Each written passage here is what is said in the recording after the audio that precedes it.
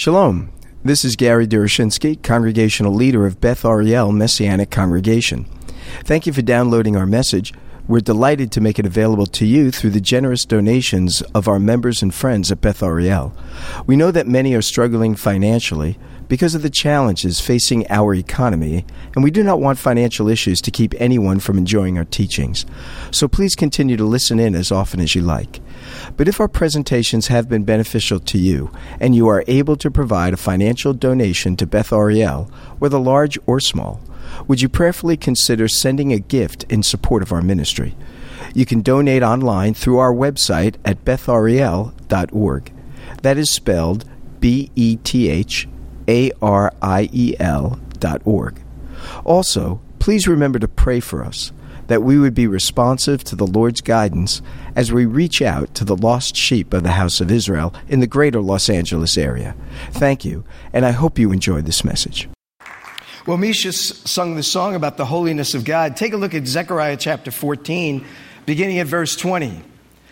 On that day, holy to the Lord will be inscribed on the bells of the horses, and the cooking pots in the Lord's house will be like the sacred bowls in front of the altar. Every pot in Jerusalem and Judah will be holy to the Lord Almighty, and all who come to sacrifice will take some of the pots and cook in them. And on that day, there will no longer be a Canaanite in the house of the Lord Almighty. I just thought it was very interesting as Misha drew our attention to the holiness of God. The Feast of Tabernacles, particularly with regard to how it will be celebrated when the Messiah is reigning in Jerusalem, and we are united to him, and all the nations of the world are going up to worship him. It becomes a kingdom, a world, a body of humanity that is holy to the Lord. Everything becomes holy to God. God's holiness permeates his entire creation. And so the passage here is saying even the most mundane items in the world will be marked by the holiness of God. The bells on the reins of horses will be holy to the Lord. He says the cooking pots that the priests might use just to cook the remains of the sacrificial offerings that they would use for food, what's in their kitchen, their cooking pots in their Levitical kitchens would be holy to the Lord. They would be like the instruments in the very temple of God on the very altar, which will be and are holy to the Lord. In fact, there will be nothing that is unholy that will be in God's kingdom. That's what he means when he says there will no longer be a Canaanite. He doesn't mean that the Canaanites exist as a people, but the term Canaanite denotes that which is most profane before God, that which is most unholy. So in other words, nothing unholy will be present in God's kingdom. The writer to the Hebrews says, without holiness, no one will see the Lord. And so the permeation of God's very own holiness impacts everything in God's kingdom. So now you ask, well, wait a minute, how do you know it's God's kingdom? All it says in verse 20 is on that day. So if we look at Zechariah 14, just very quickly, sort of summarizing some of the main points, look at verse 1. On that day, on the day, the Lord is coming. So we know this is the time of Messiah's coming, when he will appear in all of his glory and before he establishes his kingdom. But before things get better, things seem to get worse. Look at verse 2. God tells us he will be the instrument by which he gathers all the nations of the world. Where? To Jerusalem, to fight against the city and the people inhabiting it. He says the city will be captured. Jerusalem will fall. He says the houses will be ransacked. The women will be misused. Half of the city will go into exile. But the rest of the people will not be taken from the city. There will be some that will remain, but half of the people of Jerusalem will be exiled from the city. We're told at that point in time, sometime in the future from where we are now, but much closer than where we have ever been before. Well, that stands to reason because we are further along in history than we've ever been. But the indicators of the Lord's soon coming are significant in our day and age. Because in 1948, Israel is regathered back into her homeland as a nation, not just as a trickle of individuals or of a mass of people coming into the land. That has happened all throughout history. There are always Jews residing in the land of Israel. There never was a time when there never were any Jews in the land of Israel. But what's unique about 1948 is that now they've become another nation, or they've been renationalized, if you might say. They now are a nation of people in the modern world. No longer do we merely talk about the Jewish people as an ancient people.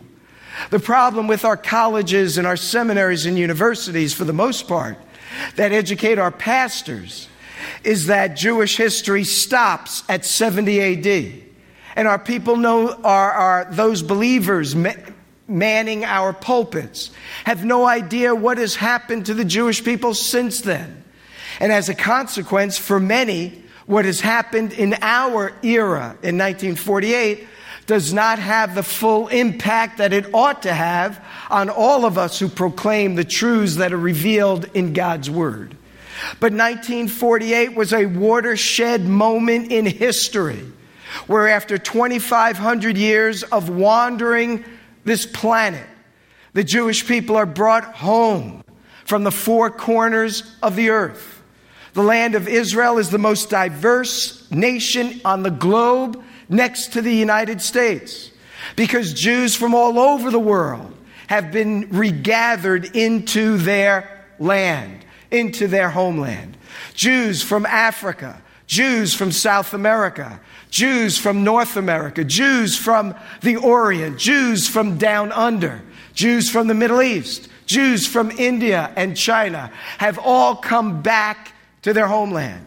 And in our day and age, in the 21st century, for the very first time, more Jews reside in Israel than any other nation in the world. That is a watershed moment as well, for God had told us over the centuries that he would regather his people back into his land. I remember years and years ago when rifling through some bookstore and seeing an old tract written in the 1880s, and a commentator or the writer was commenting on Daniel, saying that in the last days, many would be going to and fro, Daniel says, and knowledge will be increased. And so on this tract, this publication to share the good news of Messiah, they were saying the nearness of the Lord's coming is upon us. This was like 1880 it was written. Already the stagecoach is going from the East Coast to the West. Trains are already moving through the central plains of the United States. And now in the 21st century, think about how communication has dramatically been altered. Not over 100 years, but just in the last 10 years, 15 years. And already iPhone 5, 6, 7 is on the horizon within just a few years of the first iPhone coming out. Knowledge shall be increased. Many will run to and fro. And the Jewish people are gathered into their homeland. I say we are much closer because we are further in time. But we are much closer because the sign indicators of our Lord's coming are staring us in the face. There are many other items we could point our finger at. But here, when we think about Sukkot as the time when the holiness of God will permeate his creation, and the kingdom of God will dawn, and the Messiah will reign, we are much closer to that time than ever before. So the writer, Zechariah, tells us there's a time coming when the Lord is going to gather his people to their homeland. We are in that time. He's telling us of a time when Jerusalem again will be the pivotal city on the planet. He's showing us here in Zechariah chapter 3, the nations of the world are not massing their armies on London. They are not massing their armies on Moscow. They are not massing their armies on D.C. It's on Jerusalem that they are massing their armies. That would never have been if Israel had not become reestablished as a nation in 1948. Zechariah's prophecy could not have been fulfilled before then, because Jerusalem must be made a cup of trembling. It must be that which will lure the nations of the world to it so as to destroy it, or at least to attempt to. And when that happens, Zechariah tells us, the Lord, verse 3, will go out and fight against those nations. It is not the military establishment and arm of the Israeli Defense Forces that will vanquish their foes.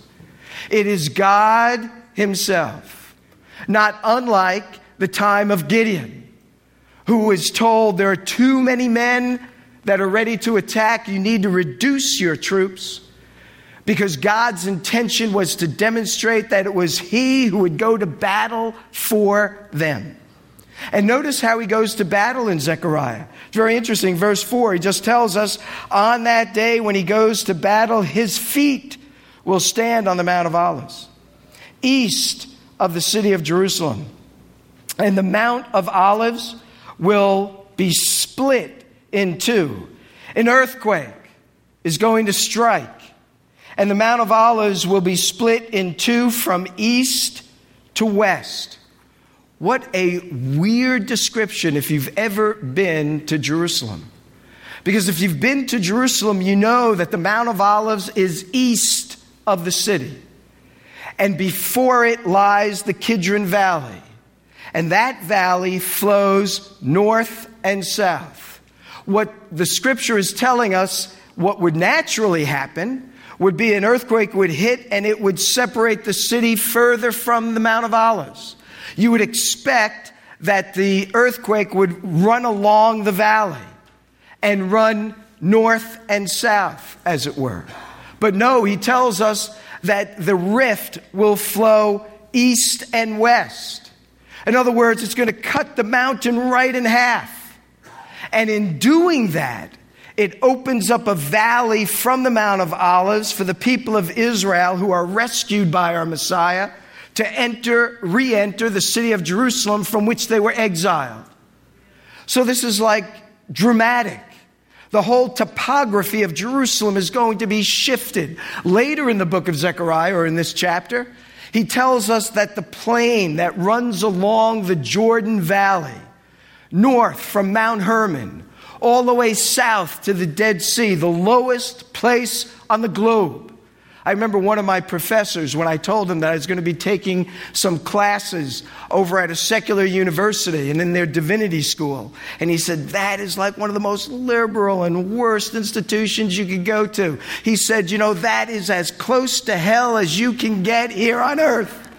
I said, really? I didn't know I was venturing that far south, But no, that university was not as close to hell as we can get, but the Dead Sea is the lowest place on the globe. And what Zechariah tells us is that area that is already the lowest place on the earth, something like 1,500 feet below sea level, and scientists have not yet plunged to the very bottom of the Dead Sea. They're still seeking to discover how deep it is.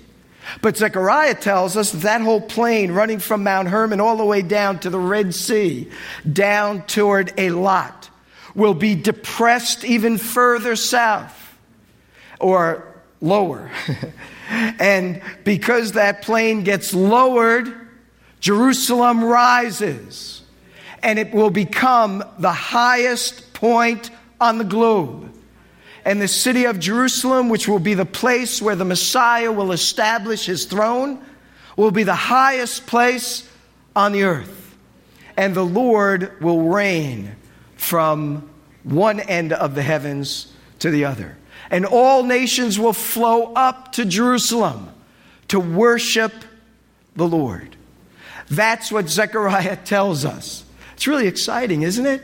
It's almost like now, We say, wait, I want to see my kids grow up. But then again, now, we want this to happen. Want to see the Red Sox get the World Series, just delay for a month. But no, there's even so, come Lord Yeshua, and bring the final deliverance that is promised. Now take a look at verse 16.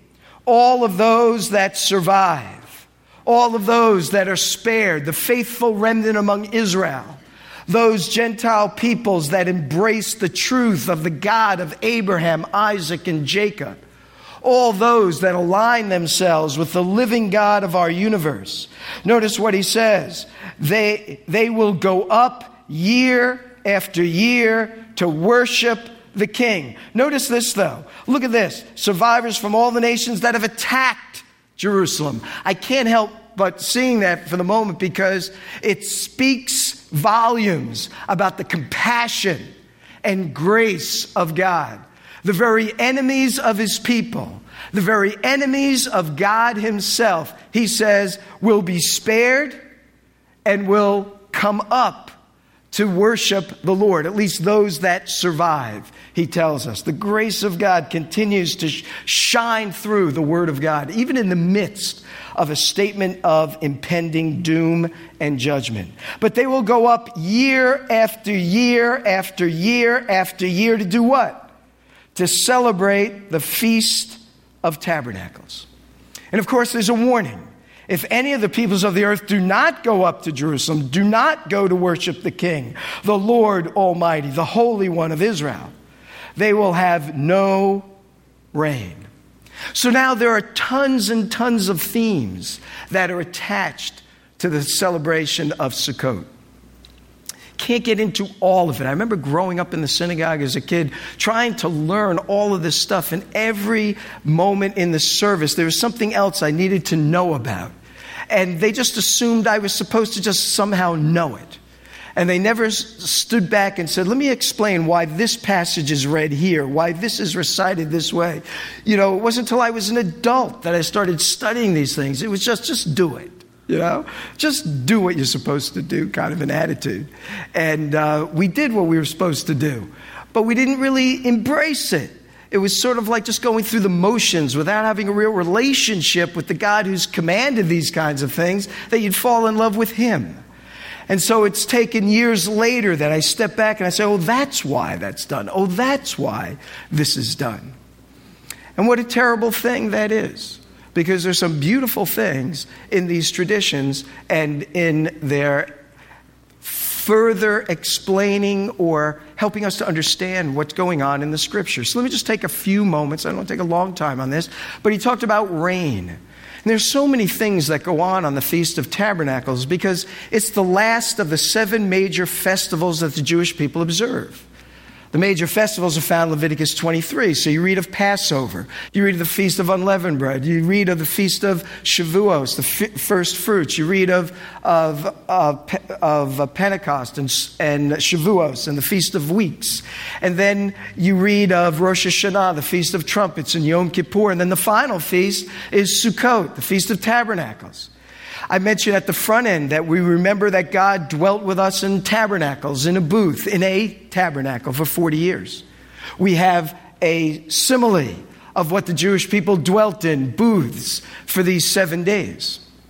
They're made in a very non-stable manner because during the wilderness wandering, we had to depend upon God to survive. And so the sukkah booth is to remind us that things here are very tangible and that things are easily destroyed and that we ourselves are very vulnerable and we're very weak and we're very needy and our bodies wear away. They run down on us. We do die, and sometimes in the process we suffer along the way as we make our way to the final day that we have for us to live. And so the sukkah booth is to remind us that without God, we couldn't even survive the moments that we have.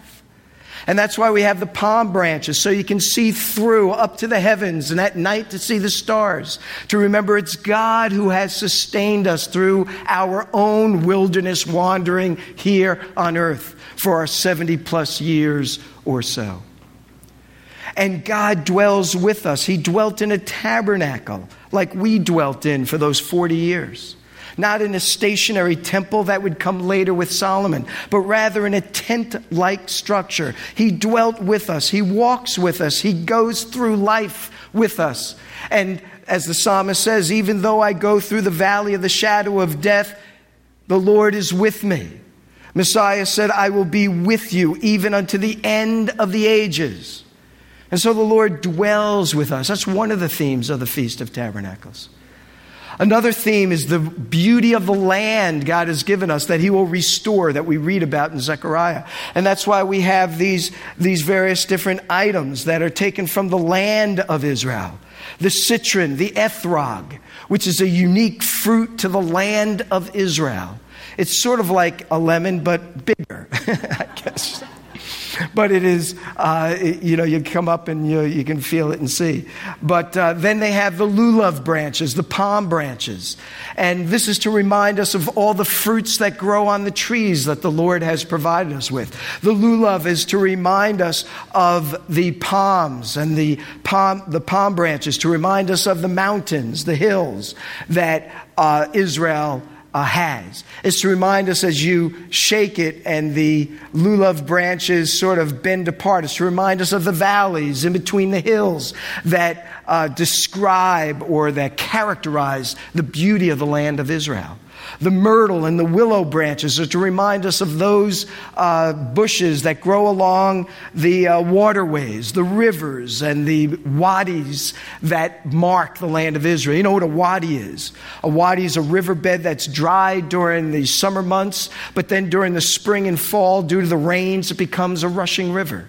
Many of the Crusader castles built their castles on these wadis, thinking they would serve as moats. And then during the warmer seasons, they became dry riverbeds, and the Arabs just attacked them and destroyed these Crusader castles. Many of them you can see in the land of Israel to this day, built on the wrong spot because they didn't know the geography of the land. But it's to remind us of all the fruits of the land, the forests of the land, the trees, and all the bounties, the land flowing with milk and honey. The land of Israel is the only land in the world that has 9 different geographical regions. It's unique in all of the world, even though it's the size of the wonderful state of New Jersey. It has 9 different climate zones. And no other nation in the world has it. Not even Russia, that has that sprawling area because it lacks the kinds of desert regions that the land of Israel has. So in the time of Sukkot, we remember the land that God has given to us. We remember the holiness of God. We remember the fact that all nations of the world are to worship the Lord. It's the season when the Lord will reign. He dwells among us, and that festival points to the return of Messiah, whose feet will touch on the Mount of Olives, and the kingdom will dawn. It is also, as we saw, a time when God will give rain. This ends the grape harvest. All the grapes are brought in during the season or just before in the land of Israel. And then the grapes are replanted. And now the prayer is for rain so that the land will be nourished and that their crops will grow. And if they are blessed of God, they will have the former and latter rains. Rains in the fall, rains in the spring, which could quadruple their harvest if they are blessed of God. Land of Israel is unique. No major river that runs through it. It has the Jordan River that borders it, but not like the Nile that flows right through the center of Egypt. And if you build the tributaries, you can then begin to irrigate your land. Not like the Tigris and Euphrates rivers that flows through Babylon or Chaldea, today Iraq and Syria, that they could just build tributaries and irrigate the land. No, the land of Israel was dependent upon God's blessing. If they had no rain, they could not nurture or provide for their crops. And so at the Feast of Tabernacles, as the fall hits, prayer is for rain, that the Lord would shower that upon us, that our crops would grow. The rabbis tell us that rain in Scripture has a symbolic sense to it. Maybe not in every context, but in general, and I think they're right.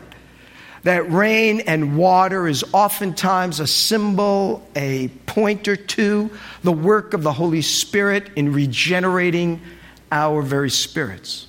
The work of the Spirit of God that not only regenerates, but also restores and makes us the kinds of people God would have us to be. So the rabbi said it's not enough just to pray that God would provide rain, but that he would provide his Spirit so that our souls might be brought to life. For if our souls are not brought to life, and we are not responsive to the love and grace of God, his blessings will not fall upon us.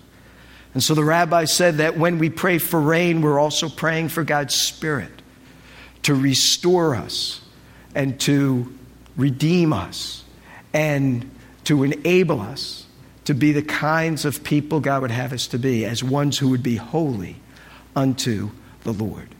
And so it is no accident that in John chapter 7 and 8, John devotes 2 chapters to the celebration of Sukkot, the Feast of Tabernacles, as Messiah observed those festivals.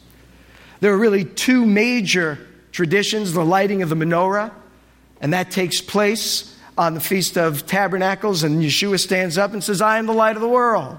And you read that in John chapter 8. That we'll reserve for another Sukkot. But in John chapter 7, he stands up on the great day of the feast, Hoshana Rabbah, the great rejoicing.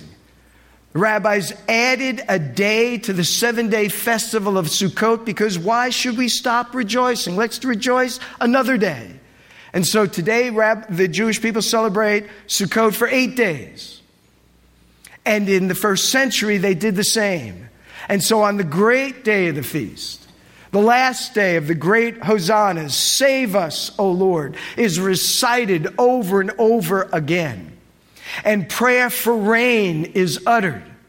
And the priests leave the temple compound. They march out the southern gate. The gate today, the Dung Gate that leads to the Wailing Wall, the Western Wall, where the Jewish people worship around the temple itself. And they exit out of that gate. They go down into the valley where Hezekiah's tunnel is located, where the ancient city of David was located, where the walls that Nehemiah rebuilt around the city of Jerusalem were located, where there are incredible excavations going on right now in that very part of Jerusalem, where they're finding all kinds of unique elements with names on it, names that are found in the writings of the prophets. And in that area where the Hezekiah's tunnel was built, it flows out into the pool of Siloam. And from the pool of Siloam, the priests would gather water. The water that was used there was used to anoint the kings of Israel. And from that pool, the water would be taken and brought back in a processional through that gate, the west southern gate, and into the temple proper area itself. On this occasion, the priests had erected these silver tubes that were hoisted up in the air by scaffolding alongside this huge altar that was in the very temple. And one set of the priests would go up on one side of the altar, another set of priests went on to the other altar. And one set of priests would be pouring the water from the pool of Siloam down the tubes, which would then flow along the base of the altar. And on the other side, there were a group of priests that took wine, which was a symbol of joy and the overflowing of God's grace to his people, and would flow down to the other side of the base of the altar in Jerusalem. And around the altar, a series of priests with the lulav and the ethrog would be marching around the altar. And as they would be marching around, they would be reciting the variety of psalms, the psalms of ascent, Psalms 118, 120, all of those psalms that are in there. And they would be praying to God that he would send rain. And they would recite from Isaiah chapter 12. And Isaiah 12, which is the end of this great section about the coming of Messiah, they would say, "I will praise you, O Lord. Although you were angry with me, your anger is turned away, and you have comforted me. Surely God is my salvation. I will trust and not be afraid. The Lord is my strength and my song. He has become my salvation. With joy you will draw water from the wells of salvation."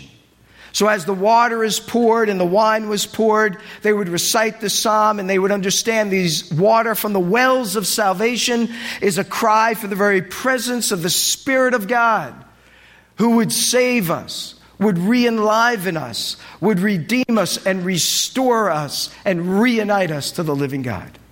And so in John chapter 8, on this great day, when the priests were going through their ritual, as the people were celebrating and reciting these psalms, it says that Yeshua stood up and with a loud cry, you don't read that very much, but with a loud cry, he shouts out, if anyone, this is verse 37, if anyone is thirsty, while the wine and the water is poured out, while the cry for rain is going up, while they're beseeching God for the Spirit of God to rain down upon us.